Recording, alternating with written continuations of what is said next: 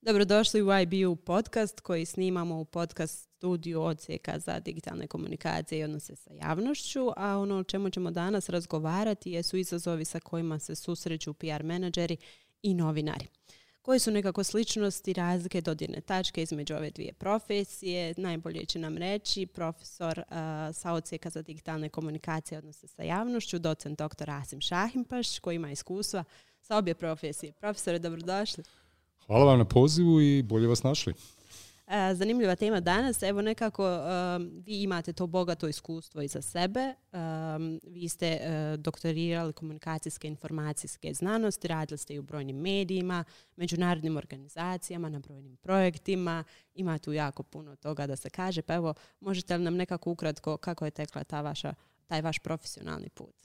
Pa ja sam počeo u medijima dosta davno, radio sam najviše kao radio novinar i to je neka najtoplija medijska sredina. Znači ovo vam je blisko, podcast. Ovo mi je blisko, ovo su nove neke forme, digitalne forme nekadašnjeg tradicionalnog radija, ali također forme uz koje odrastaju mnoge generacije. Radio sam nešto na televiziji, u štampanim medijima i naravno kasnije sam se uključio u taj komunikacijski menadžment radeći u odnosima s javnošću za mnoge međunarodne organizacije, UN agencije i to je druga strana te storytelling priče u kojoj sam bio uključen.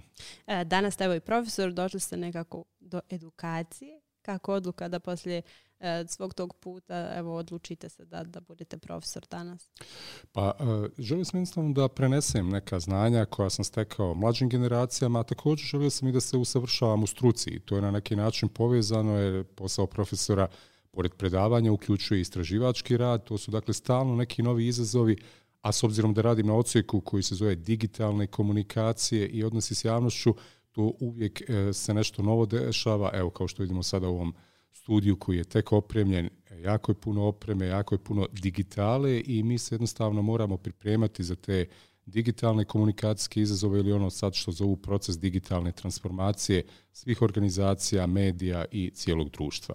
Da, evo osvrnut ćemo se na to nešto kasnije. Ja bih voljela da se još malo zadržimo kod ovih, kažemo, vaših iskustava od ranije. Šta vam je nekako draže, evo, kada ste bili novinar ili PR menadžer? Je li teško pitanje? A jeste, zaista. Mislim da je većina ljudi koji su ušli u odnose s javnošću ušla iz tog medijskog, novinarskog svijeta i to je vjerovatno najznačajnije iskustvo koje bi svi trebali da naprave. Dakle, da osjetite kako funkcionišu mediji, da znate šta je to što treba i vašim kolegama novinarima i različitim medijima sa kojima kao predstavnik odnosa s javnošću komunicirate. Tako da je to zaista jedno sjajno iskustvo i imam zaista najljepše uspomene iz tog perioda dok sam se bavio samo novinarstvom. A kažem, ja sam dugo radio kao radijski novinar, ali sam također okušao se i u drugim vidovima te novinarske profesije. Ono što bi svakako bilo značajno je na neki način koliko možete tog medijskog, novinarskog iskustva primijeniti u odnosima s javnošću i s druge strane koliko ono iz odnosa s javnošću što znate možete iskoristiti kada sarađujete sa novinarima ili kada sada gostujete u medijima kao što je to danas slučaj. Da, nekako te dvije profesije su jako bliske, imaju direktan dodir i da kažemo spoj jedna sa drugom, međutim nekako često dolazi do nekih nerazumijevanja između ove dvije profesije, odnosno nerazumijevanja upravo ovih potreba o kojima vi govorite. Ne razumiju možda PR menadžeri na pravi način potrebe novinara, kao i što novinari možda ponekad nemaju razumijevanja za potrebe koje PR menadžeri imaju. Kako pomiriti te dvije profesije, odnosno koji je nekako najveći izazov kada se bavite bilo jednom ili drugom profesijom? Pa često se to postavlja kao neki vid konkurencije. Znači, novinari žele uvijek da dođu do ekskluzivnih informacija, žele da objave ono što niko drugi od njihovih kolega neće dobiti i također žele naravno da na neki način ispituju one stvari koje najviše interesuju javnost, a to nije uvijek na interesu organizacija koji su predmet tih novinarskih istraga. S druge strane, PR-ovci također pokušavaju da se postave kao neko ko brani ugled organizacije tako što između ostalog i blokira pristup novinarima. To je ona klasična pozicija. Ja smatram da bi uvijek trebalo imati taj pristup dijaloške komunikacije, da se vidi na koji način PR-ovci mogu pomoći novinarima i na koji način novinari mogu iskoristiti na pozitivan način svoje veze sa ljudima iz odnosa s javnošću da dođu do provjerenih, tačnih i pravovremenih informacija. Ono što je najvažnije, dakle, da postoji razumijevanje, tako da često imamo neke, to kažem, aktivnosti koje bi mogle doći do zbližavanja. Pored onoga što radimo u dnevnim aktivnostima, mislim da je jako važno da novinari razumiju dinamiku rada u odnosima s javnošću, a još je važnije da ljudi iz odnosa s javnošću razumiju kako funkcioniše redakcija u bilo kojem mediju. Znači, ako pošaljete neku informaciju kada su novine već krenule u štampu ili 5 minuta prije centralnih vijesti na televiziji ili radiju, to neće biti objavljeno jer moraju proći određene filtere, vi to jako dobro znate. Tako da je taj način, da tako kažem, učenja kroz rad jako bitan. Bitno je da ljudi koji uđu u PR imaju neko medijsko iskustvo i da pokušavaju da razumiju novinare koji su u stvari oni koji im pomažu da njihova vijest, da vijest o njihovoj organizaciji, da vijest o aktivnostima koje oni rade stignu do javnosti. Dakle, mediji su s jedne strane javnost sa kojom komuniciramo, a s druge strane su posrednici koji nam pomažu u tome. I upravo su ti dobri odnosi sa medijima ključ uspješnog PR-a, a s druge strane novinari često ne mogu drugačije ni doći do informacija ako nemaju izgrađene veze i kontakte sa ljudima iz službi za odnose s javnošću. Da, ukoliko žele neke informacije određenih organizacija i slično. Kako najbolje možda privući pažnju novinara? Spomenuli ste tu komunikaciju, međutim, kada PR menadžeri žele privući pažnju možda na određeni event, događaj, organizaciju, žele neku vijest da podijele, kako da privuku pažnju novinara? Pa, novinari će doći ako je ono što vi želite da predstavite vijest, koju će oni moći plasirati svojim čitaocima, gledaocima, pratiocima na društvenim mrežama, ljudima koji prate njihove portale. Dakle, mora imati vrijednost vijesti. I novinari jako dobro znaju da ocjene šta je vijest, a šta je ono što kažu klasičan PR tekst. Zbog toga ti PR tekstovi, odnosno PR informacije, moraju imati zaista novinarsku vrijednost. To je najvažnija stvar koja ima. Dakle, ako nešto organizujete, ne možete pozvati medije, sazvati pres konferenciju ili pozvati ljudi da dođu na neki određeni PR event, ako im nećete zaista ponuditi nešto što će interesovati njihove javnosti. To je najvažnija stvar. Druga stvar, uvijek morate poštovati novinara. Znači, morate poštovati njihov integritet, morate poštovati njihovo vrijeme, njihovu energiju i naravno morate im se zahvaliti na tome što su došli na taj način što ćete im obezbijediti sve ono što njima treba u momentu kad dođe. Od tehničkih uslova u sali do određenih materijala koji su im relevantne.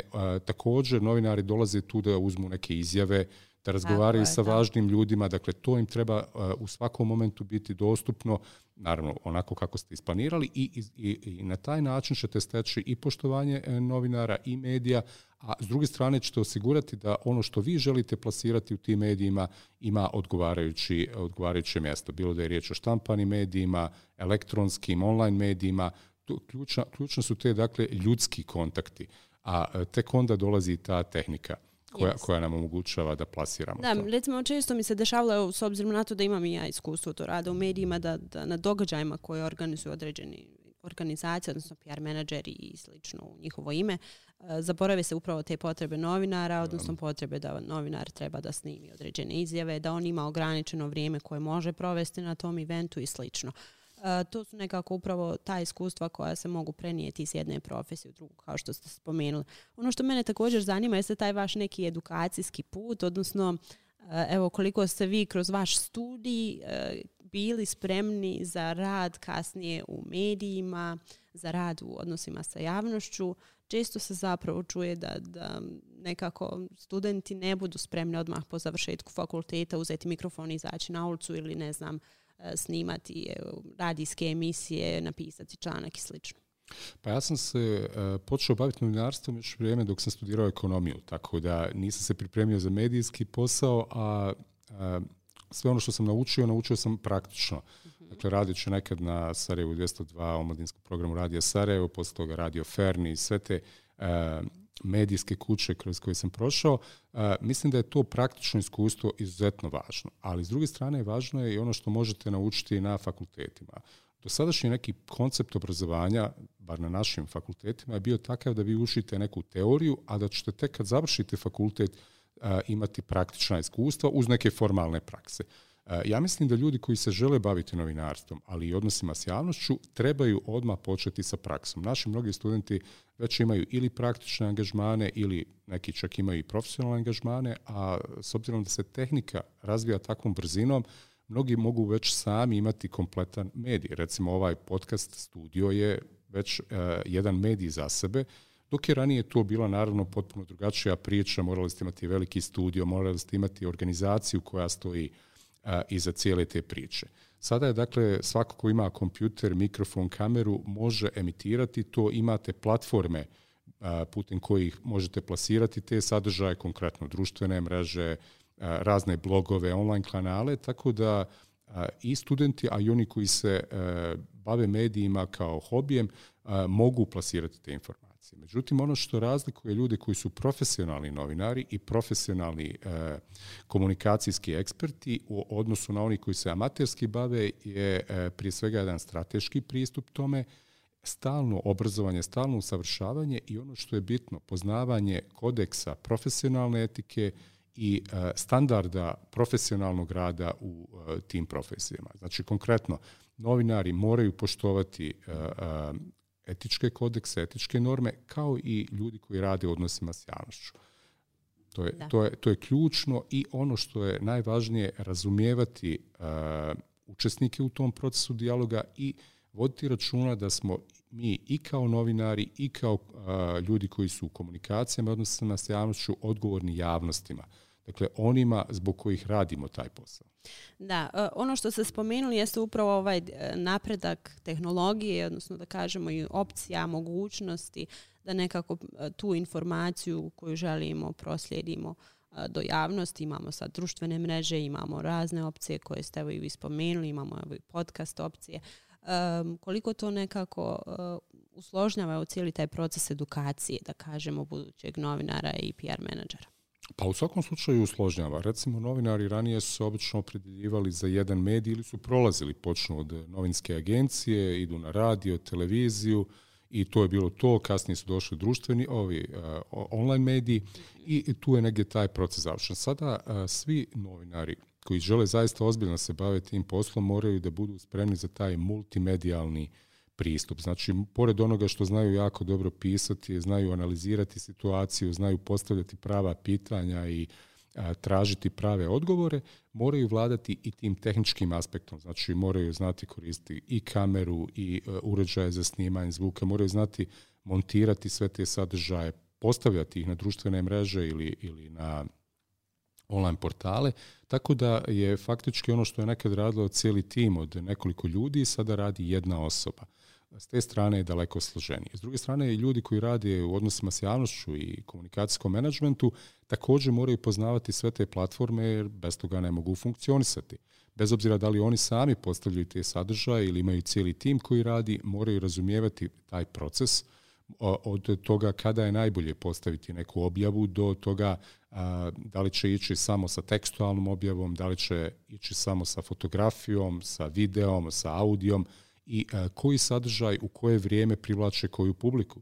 Naravno, ako nekad idete samo logikom ja ću postaviti ono što imam, to neće biti to. Dakle, vi morate pratiti konstantno reakcije vaše javnosti i vidjeti ako neki post ima veći broj pregleda nego drugi, vidjeti zbog čega je to i onda ponavljati i istovremeno odgovoriti ako imate bilo kakav upit. Znači, brzina reakcije je daleko veća nego što je ranije bilo. Vi ranije kad objavite novine dobijete sutra kad ljudi pročitaju, dobijete neke reakcije, pa komentare, pisma čitalaca i tako dalje. Sad imate u roku, što kaže u roku odmah, Čim ste postavili, vidjet ćete da li imate emotikone, da li imate neke komentare, da li imate nešto na što vi morate reagovati. Da li ima nekih interakcija sa vašim sadržajem. Da, rekli ste, mislim, zahtjevi su sve veći pred svim, da kažemo, profesijama, pa evo, ove dvije su jako specifične. Spomenuli ste i PR menadžere, također novinare koji već danas kada odu na teren ne snimaju samo sadržaj ukoliko rade na televiziji, oni moraju već napisati vijest, možda za neki portal, uslikati i u pravu ste, moraju da znaju sve kako funkcioniše svaki detalj. Kako ih onda pripremiti za evo, te poslove? Spomenuli ste i to da kroz fakultetsko obrazovanje često nedostaje te prakse, moraju sami tražiti kako da ih upoznamo sa svim tim, da kažem, segmentima koje trebaju poznavati. Jako se izmijenilo to, evo da kažem, u odnosu na to kada ste vi studirali, ja studirala, pa evo danas kakav taj proces prolaze današnji studenti. Apsolutno. Mi često volimo reći da svi profesori ovdje i ljudi koji su uključeni u nastavni proces žele da pripreme naše studente i studentice za poslove koji još uvijek ne postoje. Danas evo recimo imamo poslove kao što su community manager, čovjek koji upravlja društvenim mrežama, poslovi koji nisu postojali prije 10 godina. Sada vjerovatno radimo na tome da će naši studenti raditi na nekim poslovima koji još uvijek ne postoje ili ih bar još uvijek ne znamo kako bi ih nazvali. Ali vještine i znanja koje stiču ovdje sigurno su dovoljne da im omoguće da budu vrlo kompetentni na tržištu rada.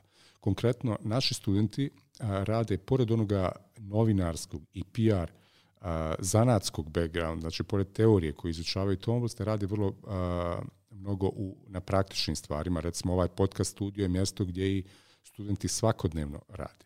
Oni se također obučavaju i vježbaju i za mnoge umjetničke discipline također bave se audio-video produkcijom, sarađuju sa kolegama sa IT odsjeka i takozvanih STEM oblasti gdje uče od nekih oblasti programiranja, izrade web stranica.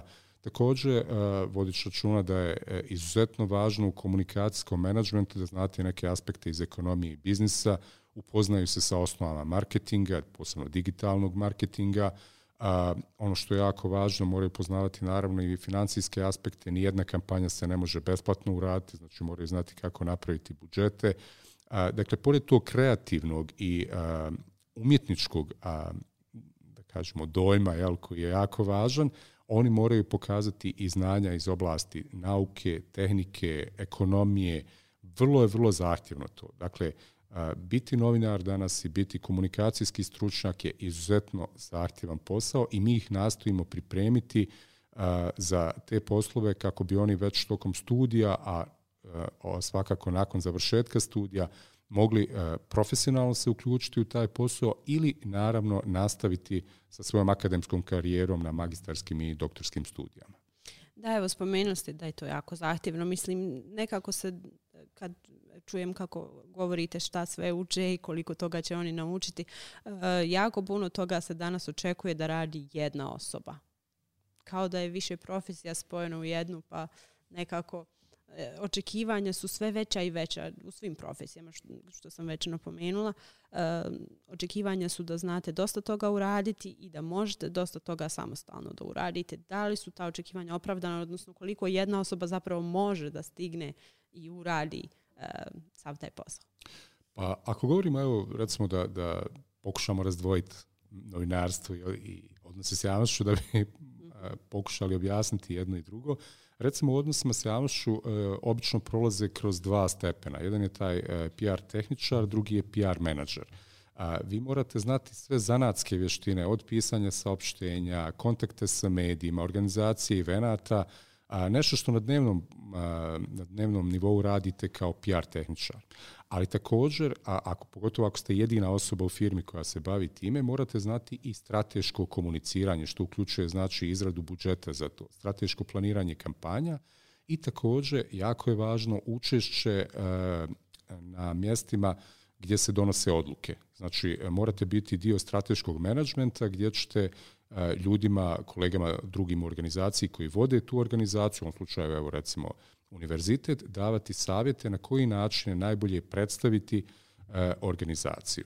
S druge strane, kada ljudi rade u medijima, također očekuje se da većinu poslova sada uradite sami, iako ste dio tima. Znači, s druge strane, računate da ima i produkcijski dio tima, da imate menadžerski dio tima, urednički i da vi trebate da na neki način budete sinkronizirani tako da možete u pravo vrijeme poslati pravu vijest. Da sve štima kao onaj švicarski sat kojeg često pominju. Da. Ali sada je to zaista zahtjevno i očekivanja su velika i zbog toga se ljudi često, da kažem, potroše. I treba kada ulazite u profesiju znati s kojim očekivanjima želite. Mislim, šta želite od toga i da li je to samo ona, što kažu, ljubav prema poslu ili je samo karijera ili želite to da radite zato što mislite da je to financijski uspješno. Dakle, morate sa sobom raščistiti neke stvari i nakon toga odlučiti koliko zaista želite da se bavite time. Mi pokušavamo našim studentima da damo priliku da osjete taj posao dok su ovdje, evo recimo kažem i kroz ova studija i kroz sve praktične aktivnosti koje rade, oni snimaju sjajne spotove, oni se već upoznaju sa nekim aspektima medijskog planiranja, advertisinga, prave priče koje se slobodno mogu objaviti u nekim medijima. Dakle, već osjećaju kako to funkcioniše, ali sad ide naravno onaj profesionalni dio koji je najteže, to je time pressure, da vi morate voditi računa o tome da uvijek imate neke rokove i da uvijek kasnite na nešto i da morate odvagati taj dio, da sačuvate taj mental well-being, dakle da budete da kažem, spremni da se suočite s time, a da to ne izazove dodatne stresove. Kao što ste rekli, potrošite se. Da. Zanimljiva riječ. Da li je to možda razlog zbog čega se često prelazi iz jedne profesije u drugu možda? Kada se malo zasite, da kažemo, novinarskog posla, prelaze u ovaj dio PR menadžer te profesije ili slično. Da li je to možda jedan od razloga?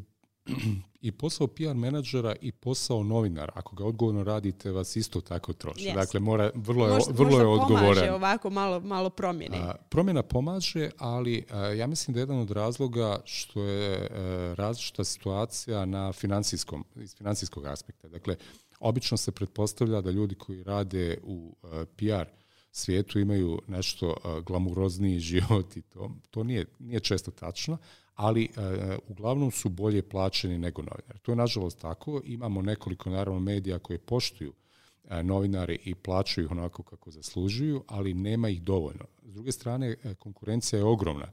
Recimo, prije rata je postojao jedan javni radio-televizijski servis, odnosno jedan RTV sistem.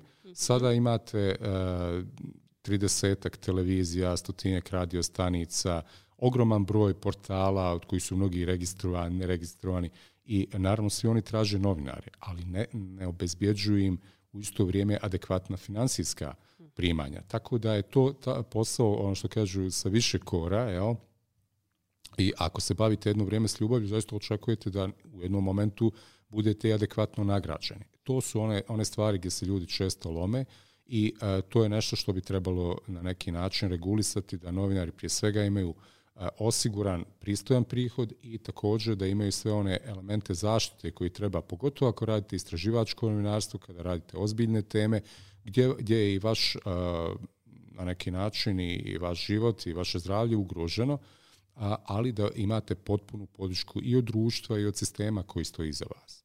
Tako da su to neki izazovi s kojim se novinari suočavaju, a s druge strane i u PR-u također imaju brojni izazovi, ali da biste se bavili time, dakle morate imati i ne samo ono što kažu šlifa, nego zaista morate voljeti taj posao i stalno se usavršavati, jer s jedne strane su te tehnički aspekti, s druge strane su potrebe koje organizacija traži.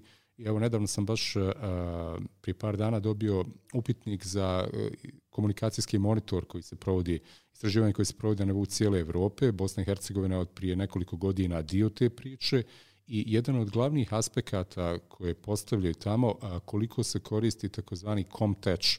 To je dakle neka paralela sa onim što je recimo u financijama fintech, ali generalno korištenje tehnologija, korištenje komunikacijskih alatki i tehnoloških dostignuća, prije svega digitalne komunikacije, su oni dominantni faktori u svim zemljama Evrope generalno. Dakle, kako mi stojimo kada je to istraživanje? Pa evo čekat ću rezultate, tek je u fazi provođenja istraživanja, ali generalno nijedna komunikacijska organizacija ne može sebi dopustiti da radi bez digitalnih tehnologija i uopšte bez pomoći svih ovih alatki kojima se danas služimo. Dakle, ako hoćete da ostanete u igri, morate to poznavati. I to naravno predstavlja dodatni izazov ljudima koji vode te poslove.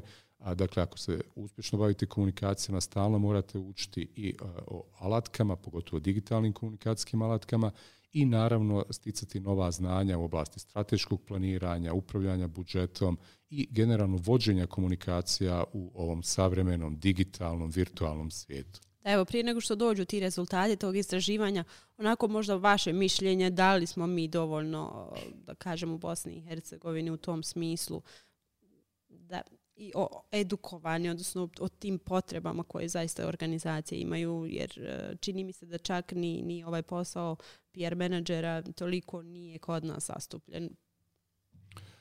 Pa, profesija odnosa s javnošću u Bosni i Hercegovini je počela negdje sa olimpijadom. Nakon toga sljedeći veliki korak se desio tokom rata i nakon rata, kada je veliki broj međunarodnih organizacija angažovao ljude da se bave kao portparol i kao komunikacijski stručnjaci za promovisanje različitih aktivnosti te organizacije. Mislim da sada u zadnjih 10 godina zaista imamo boom PR-a, jer sve veće organizacije u komercijalnom sektoru, u javnom sektoru, u neprofitnom sektoru imaju neku osobu koja se bavi komunikacijama. Dakle, s te strane mislim da je došlo do zaista velikog razvoja PR profesije, ali to nameće naravno i potrebu za edukacijom. Na isti način kao što mnogi ljudi misle da je dovoljno imati mikrofon i kameru i biti novinar, tako i mnogi misle, ok, ja ću biti portparol, tu ne treba ništa za to. Dakle, ta edukacija je nešto što zaista je ključni faktor koji razlikuje profesionalce od onih koji su zalutali u tu profesiju, i to podrazumijeva svakodnevnu edukaciju na dnevnoj osnovi. Također, jako je važno da shvatimo da u Bosni i Hercegovini imate skoro sve uslove da se bavite i digitalnim i tehnološkim aspektima komunikacije kao i nekim drugim zemljama. Dakle, mi imamo taj broadband internet, imamo alatke, naravno negdje je to daleko pristupačnije, jeftinije, lakše dostupno, ali ne možemo reći da u Bosni i Hercegovini nema toga. Tako da s te strane možemo se zaista ravnopravno nositi sa ljudima koji se bave ovim poslom u drugim dijelovima Evrope i svijeta. U nekim stvarima smo možda čak i u prednosti. Ja mislim da je naša ključna prednost ta kreativnost, ta upornost, snalažljivost, što kaže, mogućnost da u svakoj situaciji nađemo neko rješenje, i to je ono što je osnovni zadatak i novinara i komunikatora, naći rješenje na najveće izazove sa kojim se suočavaju u obavljanju svojih zadataka. Imam jedno zanimljivo pitanje. Da li je istina da u PR-u nekako prevladavaju žene? Da. I u PR-u, a mislim da čak i u novinarstvu sve više je žena, i neki čak to karakterišu kao ženskom profesijom. Ono što je jako važno istaći da ima veliki broj novinarki i komunikacijskih stručnjakinja koji rade u odnosima s javnošću i rade u medijima, ali još uvijek imamo jedan izazov, a to je da ih nema dovoljno na rukovodećim pozicijama. Dakle, često se dešava da u nekom kolektivu, u nekom timu imate veliki broj žena i djevojaka koji rade, bilo da je riječ o agencijama, PR timovima, pa čak i novinskim medijskim redakcijama, ali na čelu su još uvijek menadžeri, uglavnom muškarci. Dakle, to je taj stakleni plafon ili glass ceiling, kako ga zovu, koji treba probiti i omogućiti ženama da preuzmu i menadžerske pozicije na tome. To je također jedan od zahtjeva takozvanih izvrsnih odnosa s javnošću, koji pored toga uključuju još mogućnost da ta osoba koja vodi odnose s javnošću upravlja budžetom, da bude dio tog strateškog menadžment tima, dakle da bude dio ili upravnih odbora ili da bude u vrhu organizacije, također da ima savjetodavnu funkciju, da druge kolege u drugim odjelima koje vode može savjetovati o tome šta je najbolje za komunikaciju u organizaciji. Mi moramo shvatiti da PR se nažalost često definiše kao spin, kao mi želimo nešto lažno da predstavimo i želimo da damo javnosti lažnu sliku. Međutim, odnosi s javnošću i komunikacijski menadžment služe da se predstavi, da se štiti ugled organizacije. Dakle, sva ona priča o brandingu, sva priča o tome kako ljudi percipiraju organizaciju potiče iz, naravno, kvaliteta rada komunikacija. Znači, onih službi za odnose s javnošću i to ne samo oni koji komuniciraju prema vanjskim javnostima, nego i prema unutrašnjim javnostima. Dakle, jako je važno razumijevati značaj i internih komunikacija. Recimo, vi radite u PR-u i pretpostavljam da je vaša ciljna publika neko izvana, da li su to budući studenti, njihovi roditelji, različita ministarstva, mediji, ali također ako uposlenici nisu, ako studenti koji su već upisani nisu zadovoljni, vi ne možete iskomunicirati pravu priču. I uvijek će negdje, pogotovo sad, putem društvenih medija, ta neka loša priča iscuriti vani i naći se u nekim medijima gdje ne želimo to. Dakle, paralelno vođenje interne i eksterne komunikacije ključno za uspješne odnose s javnošću, a također saradnja sa medijima je nešto što još uvijek predstavlja jedan od glavnih aktivnosti odnosa s javnošću. Da, dobro ste to rekli jer jako bitni su zadovoljni, evo da kažemo i korisnici bilo čega usluga i slično, jer oni danas imaju mogućnost da sami podijele svoje mišljenje putem društvenih mreža ili bilo kojih kanala i te zapravo informacije vi ne možete kontrolisati, ne možete staviti pod kontrolu na šta će neko napisati, može vam napisati recenziju, može vam napisati komentar o vašoj, ne znam, kompaniji, organizaciji i slično, koji onda ostaje, da kažemo, tu vidljiv za sve buduće koji dođu na vašu stranicu ili bilo gdje. Kako te izazove nekako pobijediti? To je zaista jedan jako veliki izazov. I ne samo to da taj komentar može biti negativan. Vi čak i na pozitivan komentar morate odmah reagovati, ne samo zbog onih koji su ga uputili ili zbog vas, nego jednostavno zbog algoritama koji postoje na tim mrežama. Većina društvenih mreža od Facebooka, Instagrama, pa do ovih nekih drugih LinkedIna, TikToka, zavisno koje platforme koristite, su programirane tako da vi imate određen period u kojem morate objaviti reakciju na neki komentar. Neko može samo staviti emotikon i ako vi ne reagujete dovoljno brzo, vama pada rating. Jednostavno, to su neke stvari koje su potpuno izmijenile način komuniciranja i vi morate biti 24/7, 24 sata, 7 dana u sedmici dostupni i spremni da reagujete i morate znati kako da reagujete. Znači, često neke organizacije idu tako, hvala vam što ste nam poslali, pogledat ćemo pa ćemo vam javiti. Dakle, bilo kakva reakcija je važnija nego ignoriranje. To je najgora stvar koja se može desiti i u klasičnom načinu komuniciranja, pogotovo putem društvenih mreža. To također podrazumijeva timski rad, jer vi ne možete sami to uraditi. Potrebno je da imate ljude koji će, bilo kolege koji će pratiti, bilo neke mlađe saradnike, profesionalce, druge kogod da primijeti, profesor neki, recimo ako govorimo o univerzitetu, vidio neku reakciju i odmah vam javi da vi imate vremena i da se možete pripremiti da adekvatno reagujete. Ranije je bilo mediji me pozovu pa da li mogu odmah, imam li vremena, kako ću. A sada nemate više klasičnog samo medijskog poziva, bilo ko stavi komentar, on je vaša javnost, on je u isto vrijeme i mediji koji će svojim pratiocima na mrežama komunicirati tu vašu poruku ili izostanak poruke ili također kroz te profile koje ljudi imaju, privatne profile, vi također trebate da komunicirate na isti način, mislim govorim sa istom etikom, profesionalnošću i pristupom kao da se obraćate i klasičnim medijima. Dakle, morate voditi računa šta, kada i koliko brzo možete reagovati.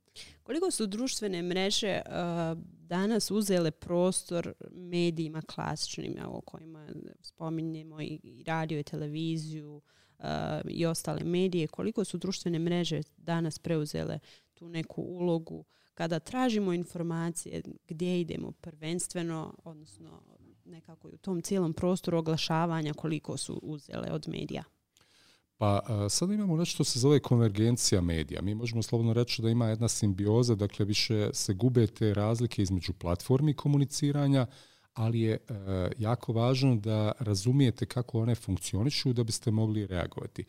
Ja ne mislim da te društvene mreže oduzimaju medijima, nego da im naprotiv daju dodatne platforme za komuniciranje. Vidimo da se mnogi sadržaji plasiraju i putem društvenih mreža, bilo da se najavljuju neke emisije na televiziji ili se te emisije nakon emitovanja objavljuju tamo i da mnogi ljudi pregledaju recimo dnevnik putem neke društvene mreže, dakle vide klik ili odu tamo, provjere nakon toga snimak na web stranici te televizije koja je emitovala. Dakle, dolazi do konvergencije i to daje veće mogućnosti ljudima da detaljnije istraže ono što je bilo rečeno u jednoj, recimo, tematskoj emisiji. Također, mnogi mediji, kao što je, recimo, štampani mediji, već gube čitateljstvo, ali s druge strane dobivaju, ako objavljuju kvalitetne, atraktivne informacije, dobivaju veći broj posjetilaca na svojim web portalima. Dakle, jako je važno razumjeti dinamiku tih različitih medijskih platformi da biste mogli iskoristiti na najbolji način. Jednostavno više se nikad neće vratiti ono vrijeme kad ste imali 2 TV kanala i znate tačno koji su sadržaji. Sada morate pratiti stotine tih platformi i jako je teško, recimo, ljudima koji se bave komunikacijama i komunikacijskim menadžmentom da prate to. Zbog toga morate koristiti veliki broj alatki od nekih klasičnih Google analitika, su također raznih agencija za medijski monitoring koji vam u svakom momentu dostavljaju vijest koja je relevantna za vas. To je, nažalost, postalo obavezno. Kažem nažalost zato što to naravno zahtjeva i troškove i vrijeme i zahtjeva znanje kako vladati svim tim alatkama za praćenje i medija i komunikacija, ali to je nešto što je budućnost. Dakle, mi imamo cijelu jednu novu znanost koja se razvija, to je taj data sciences, dakle nauka o podacima, gdje imate jednostavno ogroman set podataka koji vam omogućavaju da se bavite bilo kojom profesijom, od medicine do medija. Dakle, nema više toga što možete raditi ako ne vladate tim naukama o podacima, ako se ne koristite svim tim alatkama. I na neki način tu opet ulazimo u onu priču gdje je taj faktor, ljudski faktor, taj human interaction sa medijima. Dakle, često se dešava te alatke, da svi ti algoritmi baziraju na alatkama vještačke inteligencije, mašinskog učenja i svim onim stvarima koje nisu ljudski faktor, ali sa kojima moramo vrlo, vrlo oprezno raditi, jer jednostavno s jedne strane ih moramo poznavati, a s druge strane ne smijemo dozvoliti da to dovede do neke dehumanizacije profesije. Ono što me još zanimalo jeste taj, da kažemo, oglašivački prostor, odnosno kada se zakupljuje prostor za reklamiranje određenih proizvoda, usluga, organizacija i slično. Koliko se tu možda izgubilo, odnosno da li je još uvijek jednak taj neki odnos klasičnih medija sa ovim društvenim mrežama, jer danas je lako uplatiti, sponzorirati neki oglas putem društvenih mreža, doći do jako velikog broja ljudi, do široke publike. I odnosno možemo postaviti koja nas publika zanima, koliko godina, koje, ne znam, profesije, koje bilo koje parametre koje želimo, doći do tog broja ljudi kojeg želimo. Kada je riječ o targetiranju, u svakom slučaju društvene mreže i online mediji su ti koji su dominantni. Daleko lakše je pratiti to, daleko lakše je vršiti analize i naravno ono što je najvažnije, vi možete mijenjati strategije kampanje u vrlo kratkom roku. S druge strane, klasično oglašavanje još uvijek nije izumrlo. Naravno, vi i dalje koristite billboarde, koristite oglašavanje na televizijama, radiostanicama. Mislim da televizija i dalje u kontekstu budžeta još uvijek dominira u tom klasičnom oglašavanju, ali i tu imamo konvergenciju. Recimo, ljudi postave plakat, billboard veliki ili neki city light ili wallscape i ubace QR kod koji vi možete skenirati i automatski komunicirati sa firmom putem društvenih mreža. Znači, vi već vršite jedan vid direktne interakcije, iako je riječ o nekom vrlo statičnom oglasu, znači statičnoj formi billboarda koji naizgled ne daje mogućnost za interakciju. Dakle, sve se to mijenja. Također, ako pratite neku TV emisiju ili neku TV reklamu koja je dio upakovane u nekoj produkcijskoj varijanti u emisiju putem društvenih mreža, vi možete automatski reagovati na neke sadržaje. Dakle, ta konvergencija medija je nešto što se sve više i više razvija. Dakle, svaki put dobijamo neke nove forme, neke nove manifestacije i mislim da kada je riječ o oglašavanju, također to nudi s jedne strane nove izazove, ali i nove prilike za oglašivače. Nažalost, Bosna i Hercegovina je često bila predmet, da tako kažemo, pokušavam naći pravu riječ, ali kada je riječ o oglašavanju, Bosna i Hercegovina je bila između dvije vatre, možemo tako reći. Dakle, bilo je moguće kompletno poklopiti bosansko-hercegovačko oglašivačko tržište oglasima i reklama koje dolaze iz susjedstva. Na taj način bosansko-hercegovački mediji i bosansko-hercegovačke oglašivačke agencije su ostajale naravno bez prihoda. Međutim, mislim da se kroz ovaj način komuniciranja, konvergentnog komuniciranja i korištenja društvenih mreža, vi možete izboriti za svoj dio kolača. Naravno, treba raditi i na zaštiti našeg oglašivačkog tržišta i povećanja oglašivačkog tržišta. Niko nema tačan podatak koja je veličina tog kolača, koliko je oglašivačko tržište, ali svi znaju da je jako malo, ali treba reći da to oglašavanje nije samo rasipanje para. S jedne strane, oglašavanje je jedan vrlo važan element u komuniciranju i promociji proizvoda i usluga. S druge strane, to je jedan izuzetno važan prihod ljudima koji rade u medijima, jer mediji bez toga ne mogu, i cijelog sektora kreativnih industrija, od onoga koji kreira reklamu, od ljudi koji postavljaju te oglase, govorim recimo postavljaju billboarde, agencija koje prave media buying, media planning, koji kreiraju reklame, do medija putem kojih se to oglašava. Dakle, mi moramo ulagati u kreativnu industriju u Bosni i Hercegovini, jer to je po svim dosadašnjim iskustvima jedna od industrija gdje smo mi gdje ima najveći potencijal, gdje smo pokazali od brojnih nagrada na filmskim festivalima, na raznih rješenja koji su naši grafički dizajneri napravili, ljudi koji se bave fotografijom, filmom, videom. Dakle, imamo potencijala i razvoj kreativne industrije je jedan od ključnih faktora za budući razvoj i ekonomski, i privredni, i socijalni u Bosni i Hercegovini. Odlično, profesore, meni se čini da smo se dotakli toliko tih nekih tema i segmenata i da smo pokrili dosta toga kada su u pitanju i mediji kao i odnose sa javnošću. Osvrnimo se još za kraj malo na sam odsjek sa digitalne komunikacije i odnose sa javnošću.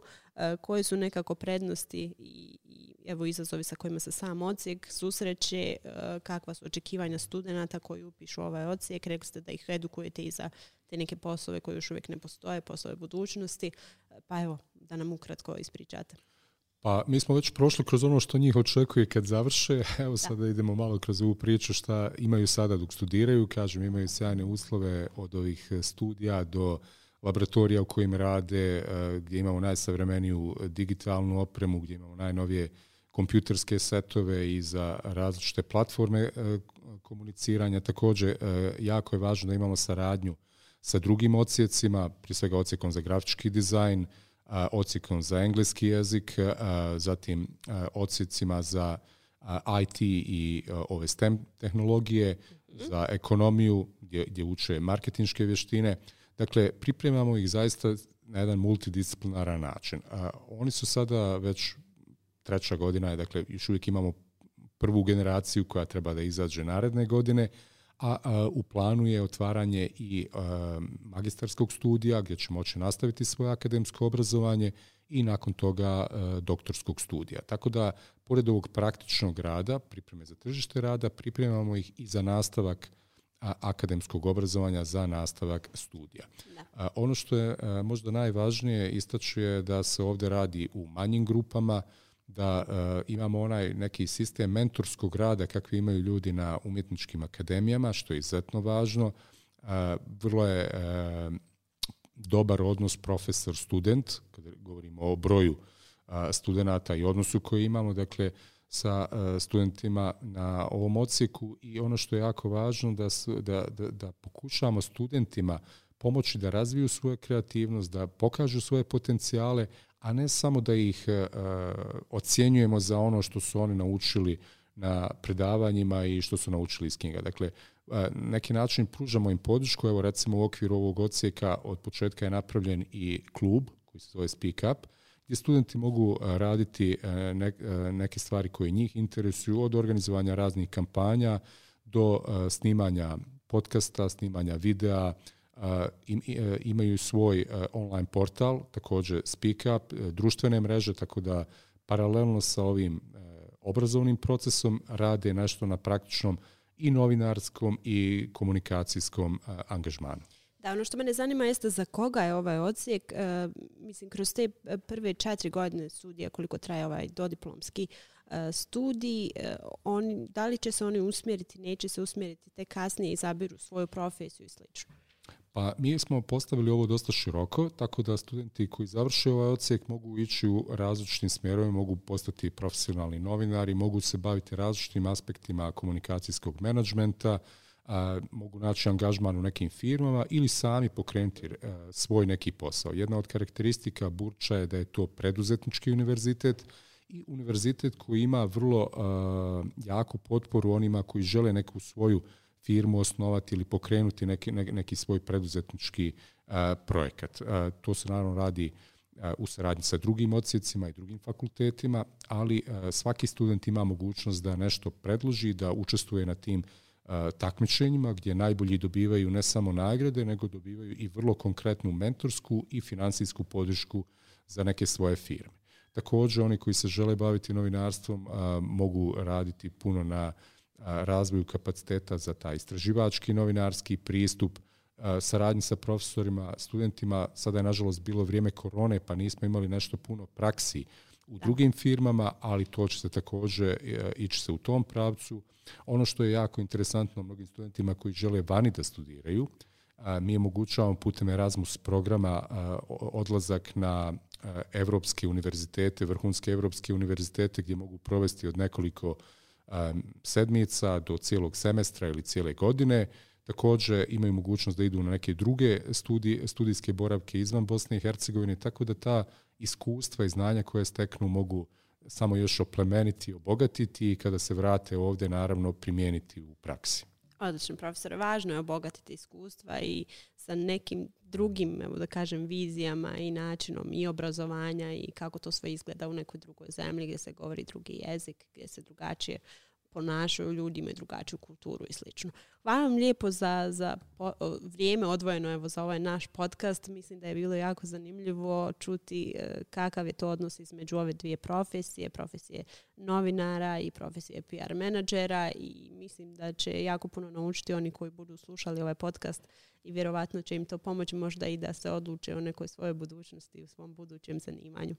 Ja bih u svakom slučaju pozvao sve one i roditelje i buduće studente da razmisle o tome da upišu ovaj odsjek, dakle da se priključe onim studentima koji su do sada bili, a nadam se da će uskoro na vašem i na mom mjestu biti i studenti koji će iz svog ugla predstaviti šta znači biti student DCPR odsjeka za digitalne komunikacije i odnose s javnošću na Burč univerzitetu, kakva su iskustva stekli, šta očekuju i naravno šta bi poručili svojim kolegama i kolegicama. Hvala profesoru još jednom, hvala i vama što ste bili sa nama, što ste nam se pridružili na ovom podcastu. Naravno, družite se s nama i u buduće, snimat ćemo još mnoge teme i profesor će također biti gosti u nekim budućim podcastima, tako da ćete imati priliku da uživate i u razgovoru zajedno sa njim.